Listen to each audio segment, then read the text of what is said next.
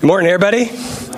Man, I'm glad you're here, and I'm glad to be back. Thank you for all of you who asked about it. We had a great week away, and we certainly missed all of you, and I'm happy to be here. We're in this series, This Is Us, and if you're newer here, this is a great time for you to be here because this series is all about who we are as a church and what is really important to us, the values that bring us together and make our heart beat a little bit faster, the things that are important to us, how we do things here.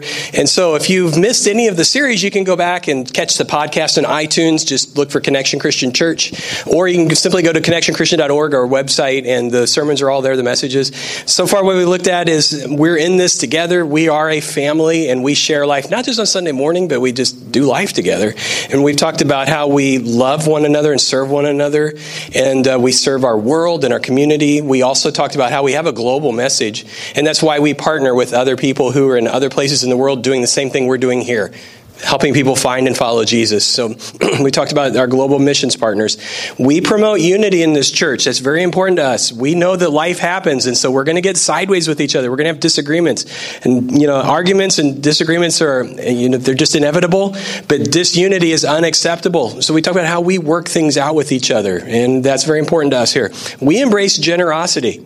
On a personal level with each other, we're generous toward God, we're generous with our community, and we're imitating Jesus when we do that.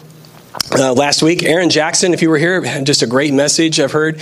We make each other better. We want to leave each other better than we found each other. We mentor, and Aaron brought out that you don't have to be perfect to be a mentor. You just got to know something more than the other person that you're with, and so you can mentor each other, and that's an important part of who we are here. That's why we try to put our best and most gifted teachers in our children's ministry and with our teenagers, and for all ages. We just want to teach the Bible and teach Jesus, and so that's important to us. Today, we're going to look at where we came from, our heritage as Connection Christian Church, and then in the bigger scheme of things, what we're a part of, something called the Restoration Movement. And this is not just a history lesson, though. This is about how do we today, you and I, interact with the other Christians in our community and in our world. If you go to John 17, would you? You may have your smartphone already out. You can grab the Bible app if you want to. And if you don't, if you got paper version, John, this is not 1, 2, or 3 John. Those are toward the end of the Bible. This is just the Gospel of John. And this is what we're going to find here when you get to it is a prayer that Jesus prayed on Thursday night before he was killed on Friday. And we have his prayer recorded in the Bible, what he prayed. I want to read a few words out of that because I get goosebumps every single time I think about this. Jesus prayed for you and me. He prayed for everybody, including us, people who would eventually gather to learn about him and to maybe even become his followers. So I'm going to start in verse 11, and then we're going to jump down to verse 20, John 17. Jesus said, I would remain in the world no longer, but they are still in the world, talking about his followers, and I'm coming to you. Holy Father, protect them, that's us, by the power of your name, the name that you gave me, so that they may be one as we are one. Now jump down to verse 20. My prayer is not just for them alone. I pray also for those who will believe in me through their message, that all of them may be one, Father, just as you are in me and I am in you. May they also be in us so that the world may believe that you sent me. Now I've given them the glory that you gave me, and they may be one as we are one. I am in them, and you are in me. May they be brought to complete unity to let the world know that you sent me and have loved them even as you have loved me. Which is an awesome prayer. He's praying that all the people, through the disciples of Jesus, through the apostles, through them teaching about Jesus, that everybody that they influenced would be united the same way that Jesus is united with the Father. There would just be such a unity that the world who didn't even believe in God or care about Jesus would be like, I like those people, and I love the unity that they have, and I want to be a part of that. Jesus literally prayed for that for 2,000 years now. I look at the world, though, that we live in today, and I'll just be honest with you. The Christian world today doesn't look a whole lot like what Jesus prayed for that night. It's kind of disappointing. There's this Christian scholar and author named Leonard Sweet, and he recently said this on Facebook. In 1900, there were 1,600 Christian denominations in the world. Not churches, there were 1,600 different denominations. In 2012, there's over 43,000. And then he goes on snarkily and sarcastically to say, aren't you glad you're in the right and true one? Because everybody thinks we're the ones who got it right and all the other Christians have got it wrong. And I'm not talking about just churches that are separated by geography, like you've got to have different cities, you've got to have theirs. I'm talking about people in the same region who we are all still worshiping the same Jesus, but we've got ourselves divided off because of different beliefs. Here's an extreme example of what I'm talking about. A little picture is taken. I believe this was down in the South. They've made sure we are the church, not of the den of thieves. This is the house of prayer Pentecostal. Apparently there is another church that's the house of thieves church. I don't know why you would call yourself. And it's just like, oh my gosh, is this really what Jesus had in mind? Or like this little comic here. We find ways to ignore what Jesus wants and separate ourselves like this. The teacher is saying, in case you can't see it, this is just all the different, where the denominations came from. The teacher's pointing to them and says, this is where our movement came along and finally got the Bible right. And the student is saying, Jesus is so lucky to have us. And you might think this is joking. I have talked to people who actually have said things like this, not being joking, not sarcastic. They actually feel this way. Every church thinks we're the ones who've got it right and everybody else is doing it wrong. Now, here's the shame of the matter. Jesus prayed we would be united. Why? Because on any given Sunday, there are a whole lot more people who are one heart attack away from eternity without Jesus and without heaven than there are gathered to worship Jesus. There are a whole lot of people who don't believe in Jesus, and then they look at how Christians can't even get along with each other, and that's one of the excuses they use to avoid, working some things out with God. There's so much at stake here about how we interact with all the other Christians who are doing the same thing we are doing. They're not the enemy. Satan's the enemy. We're on the same team here, but we don't always act like it.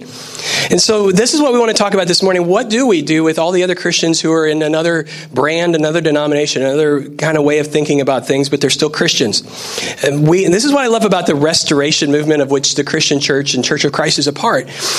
What we think is, and you're going to hear more about this in a little bit, we're not the only Christians, but we are Christians only.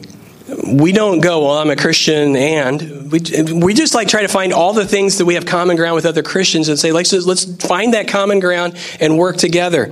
And so at this point, what I want to do for the rest of the teaching time is turn things over to Ginger Bowden, who's one of our members, and you know Ginger if you've been around here for a while.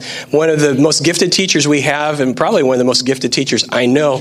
Ginger is right now in the midst of her doctoral work, and she's actually taking a course on the restoration movement of which we're a part of.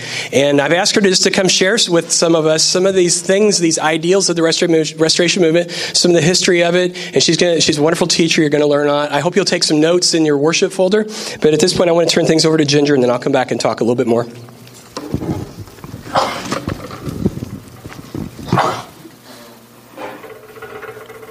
Thanks, Brian. So I'm going to spend a few moments talking about our heritage and our history in the Restoration Movement. It's also known as the Stone Campbell Movement, and we'll talk about why that is in just a little bit as well. One thing that's always been a part of our beliefs is that we're not a denomination. You'll see us called non-denominational churches. And you may wonder, well, why is that? Why aren't we a denomination? Well, by definition, a denomination is a group of people who share beliefs and practices. And we share beliefs, but we don't have set practices that all of our churches are required to follow. For example, we just took communion. One of our core beliefs is that we take an open communion every Sunday that we're together. But in terms of how we do it, the practices, that's not required to do a particular way. Even within our own church, sometimes we pass the tray and take it as it comes. Sometimes we hold it and take it all together. Sometimes we go to stations. Sometimes we have homemade bread. We can do all different kinds of things in practice. And that's part of what makes us a movement, a fellowship, not a denomination. We don't have those kinds of rules. At the time that the Restoration Movement started, and this would be in the late 1700s and early 1800s, denominations had tight control over their people. And it wasn't just at the level of denomination, it actually went a level of detail even further. So it wasn't just I'm a Methodist or I'm a Presbyterian. There were specific issues that would divide even amongst Presbyterian, that I believe in this and I don't believe in that. And you had to swear as a minister when you were ordained, you swore allegiance to a creed that specified which of those you believed. And once you swore allegiance to that creed, you really separated yourself from everyone else. You couldn't preach in a church that wasn't part of your creed.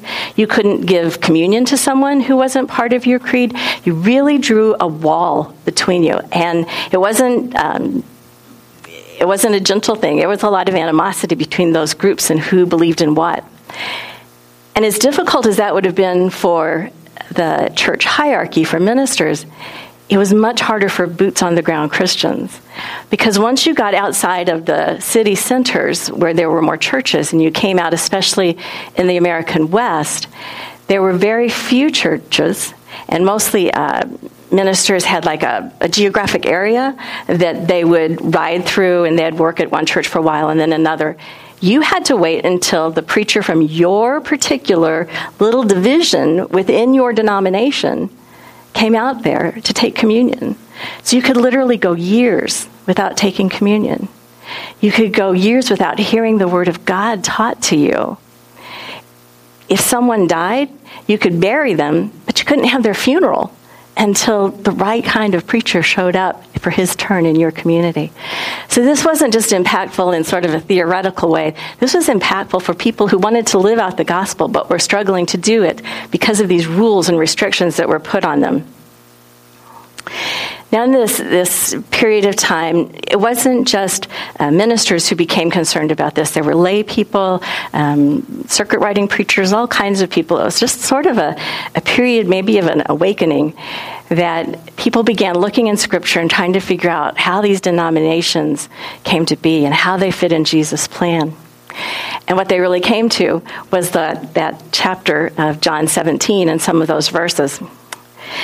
And so I'm going to read that again, which is John 17:21.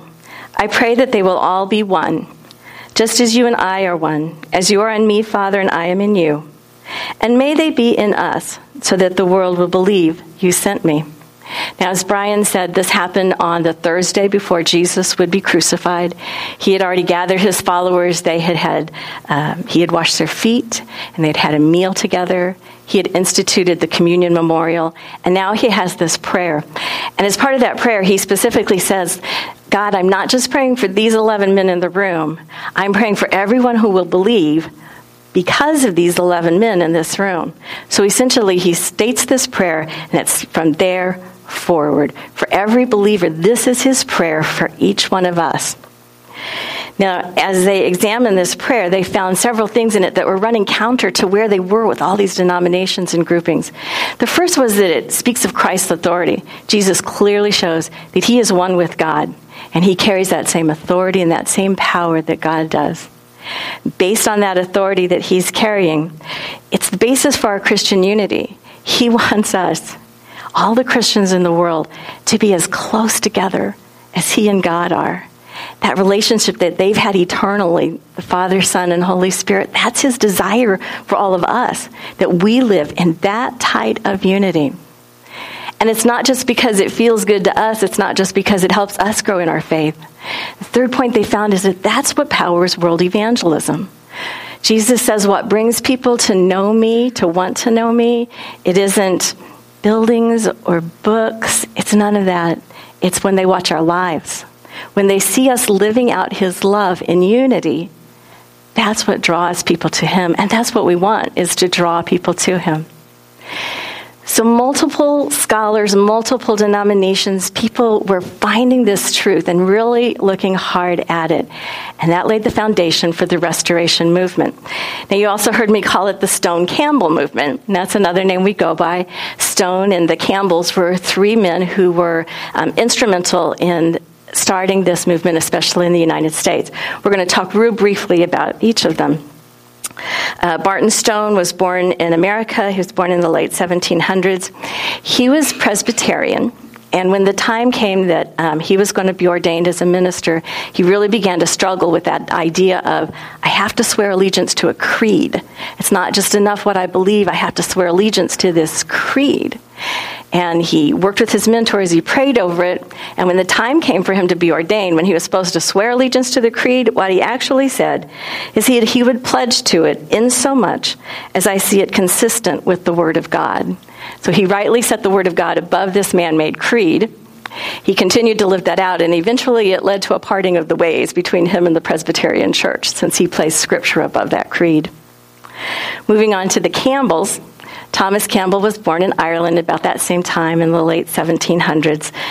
He was ordained in the Scottish Seceder Presbyterian Church. Now, Seceder is one of those things. There were 3 different issues that were sort of dividing the Presbyterian Church in Scotland at the time. And so the Seceder, that was one of those little issues, and that's what he was ordained into.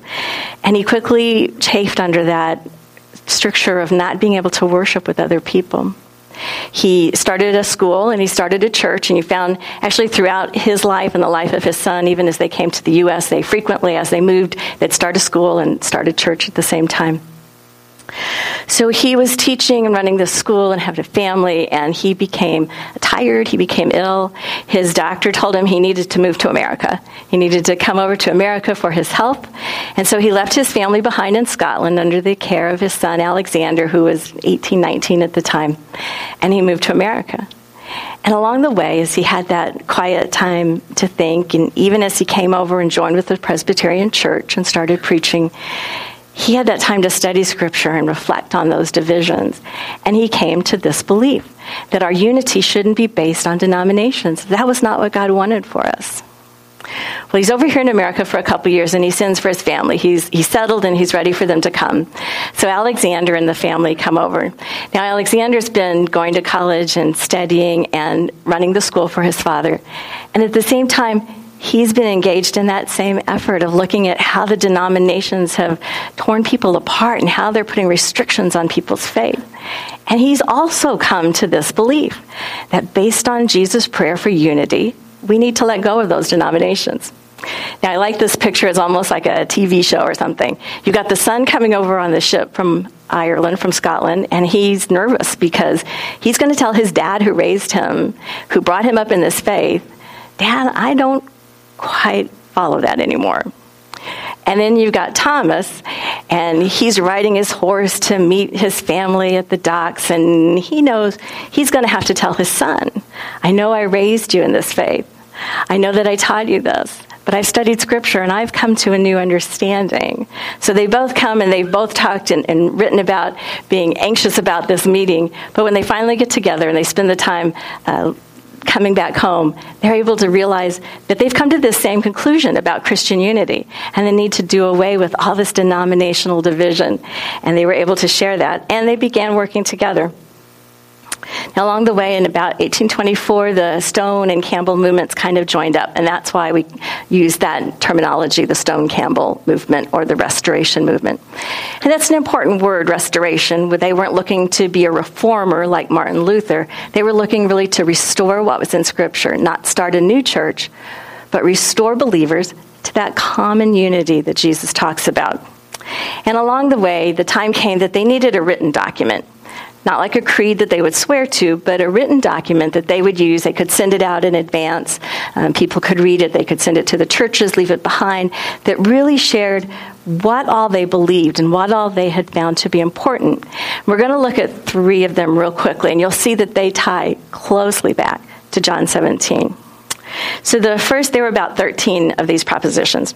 The first one says that the Church of Christ upon earth is essentially, intentionally, and constitutionally one. That's old-fashioned language, but it goes right back to the heart of John 17. We're one church. One of the ways that we kind of distilled that, because they took some of this more lengthy language and have some sayings, some things that we state as our beliefs, is that there's unity in truth.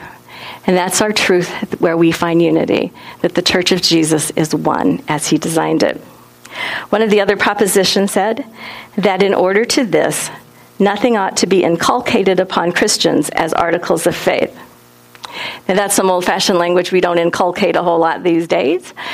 But what he's trying to say is that there's nothing besides Scripture. There's nothing to be laid on a Christian to come to faith, to come to salvation. No other creeds, no other sayings, no denominational membership. It's just Scripture, God's inspired word that he's left behind for us. One of the ways that they shortened that down so they didn't have to say inculcate all the time was that where the Bible speaks, we speak. And where the Bible is silent, we're silent. The last one I want to share, again, speaks to unity, and I think it really speaks to their heart, how deeply they felt about this need for unity and to not be divided. It's Proposition 10, and it says, that division among Christians is a horrid evil. It's fraught with many evils. It's anti-Christian as it destroys the visible unity of the body of Christ. And you see them again restating that passage from John 17. It's our unity that not only binds us, it's our unity that lets us share God's message to the world.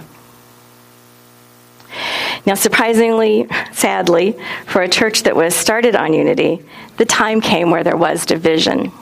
And it actually kind of started with that phrase about where the scriptures speak, we speak, and where they're silent. Well, what do you do with that? When it's silent, does that mean it's up to us to choose? Or when it's silent, does that mean we should stay away from that? And people began to look at that, and especially around some particular issues. One was around having instrumental music. It wasn't spoken of in Scripture, and so that's kind of a place where we have liberty, but if it's not there, maybe we should stay away from it. Another issue came around in organizations, because quickly they were having conventions. It's not new to us. They were already having conventions and meetings and gatherings, associations that would bind themselves together at a higher level than local congregations, and part of that was for sending out missionaries. But it became a concern to some people that it was heading in the wrong direction. And the third issue they struggled with was having salaried ministers on staff. It's not something you see in Scripture. Paul supported himself as a tent maker, and he took free will offerings, but didn't have staff employees like we did now.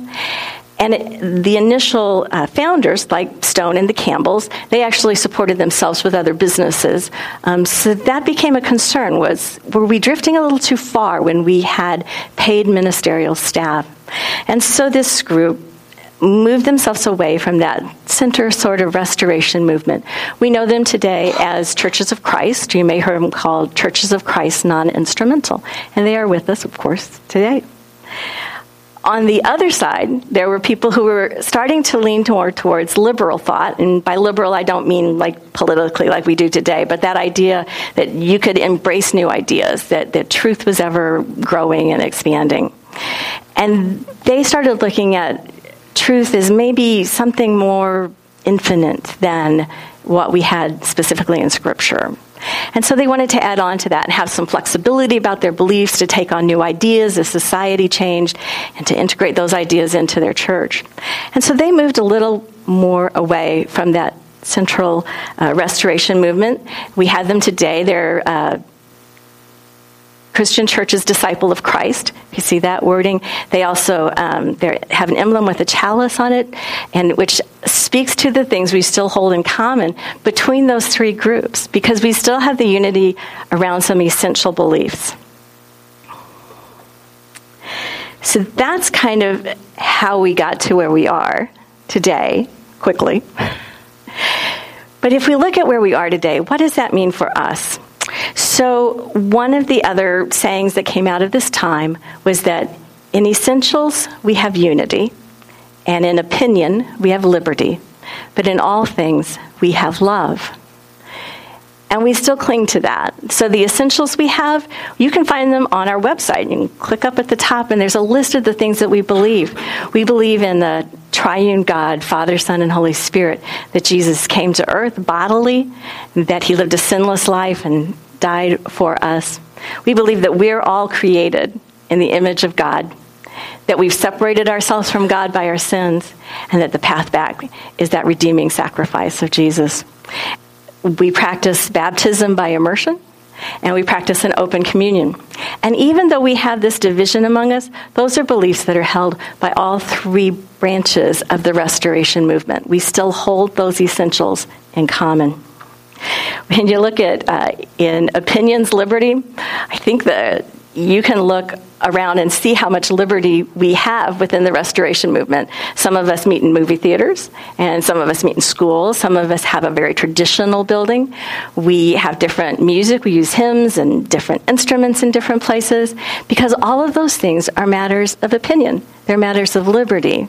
And we can make our own choices, what fits for our congregation, what fits for our area and for our time.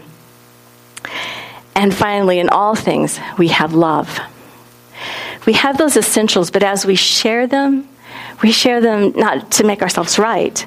We share them in love for other people. We want them to know those essentials. As we choose what our options are, those are also done in love. We've talked about ways that we're sharing our love as a congregation. We have it internally through things like our meal train, or even just the bowl of soup that shows up on your door when you're sick. We share them in our community with things like the backpacks and Sparrow's Nest, the food pantry. We share our love globally with things like the trip to Haiti and the shoe boxes, the missionaries we support across the world. But hopefully when people look at us as part of this restoration movement, they see that we've restored the desire to share God's love with the world, to share that saving grace that we want them all to know. And that's our heritage that we have today. As Brian comes back, I'd like to invite you. This was really quick. If you have other questions, I'd love to talk with you and answer those. I may not know the answer. If I don't, I love to study, so why else would I be doing this? So if you have those kinds of questions, I'd love to hear them and help you answer them.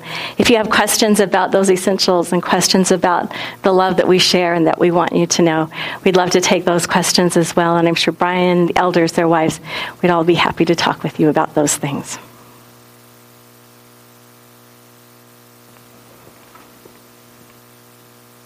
That was great. And that was right there in a nutshell. You just got a college level course on where we came from. And it's one of the things that I feel very thankful for, because when my family started going to church and I started learning about Jesus, I learned about Jesus in a Restoration Movement church. And one of the values that Ginger talked about, so important, is we go to the Bible, because we believe the Bible is the Word of God to us. And we always think that, one way that was expressed to me was that a river is purest at its source. So if you want to know what God intended the church to be, you look at the source, you look at the Bible. And we believe the Bible is a true representation of Jesus' words and his teaching through him and through the apostles and through what was written. And so I'm very thankful to have been brought up in a church that says we're not the only Christians, but we are Christians only. We're just going to say what the Bible says is what we're going to do. So I've grown up my whole life and in my ministry just teaching the Bible. And I've always found Christians were in other places. And here's the thing that I want you to think about. When God looks at the world and looks at the people who are currently alive on the planet, do you think that he sees the divisions and the Lutherans and the Presbyterians and or does he just see his family? His family who are doing this to each other, turning back to each other. I remember several years ago, I lived in a very beautiful place, lived in East Tennessee, and I backpacked and hiked a lot up in the mountains, the Appalachian Mountains, and go up on the Appalachian Trail. And I would invite other ministers and youth ministers in town to go with me. I invited a guy from the denomination doesn't matter, but I think he was Baptist. And we drove up to Roan Mountain, and we hiked up to Carver's Gap, and we hiked way up in there. It was just beautiful. And he came back to the car, and he had a great experience. And he said, I'm not supposed to be doing this. I'm like, what, hiking? He said, no, hanging around with you. Exactly what Ginger was talking about in the 20th century at that time, that was still going on. But it was like an aha moment to him, because we talked a lot. We talked about just normal, we talked about church stuff, and we talked about just life. He said, you are obviously every much a Christian as I am.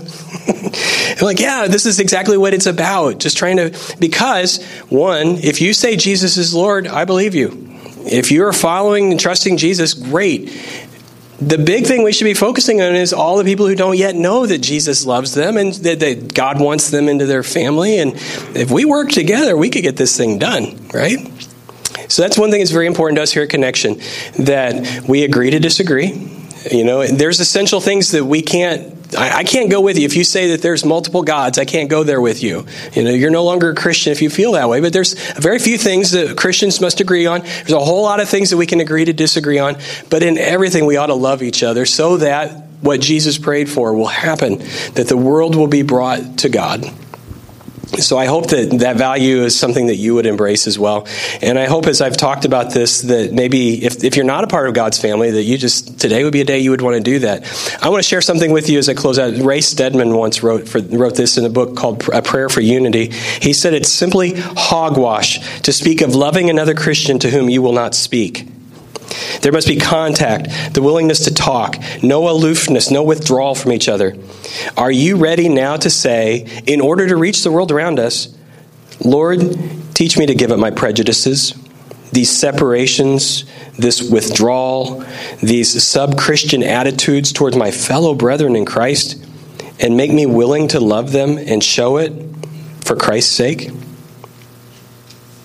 And that's where I want us all to be. Would you pray with me now? Father, I want to thank you that you have shown us so much love. You sent Jesus. Jesus, you came into this world that was so broken and alienated from you and alienated from each other.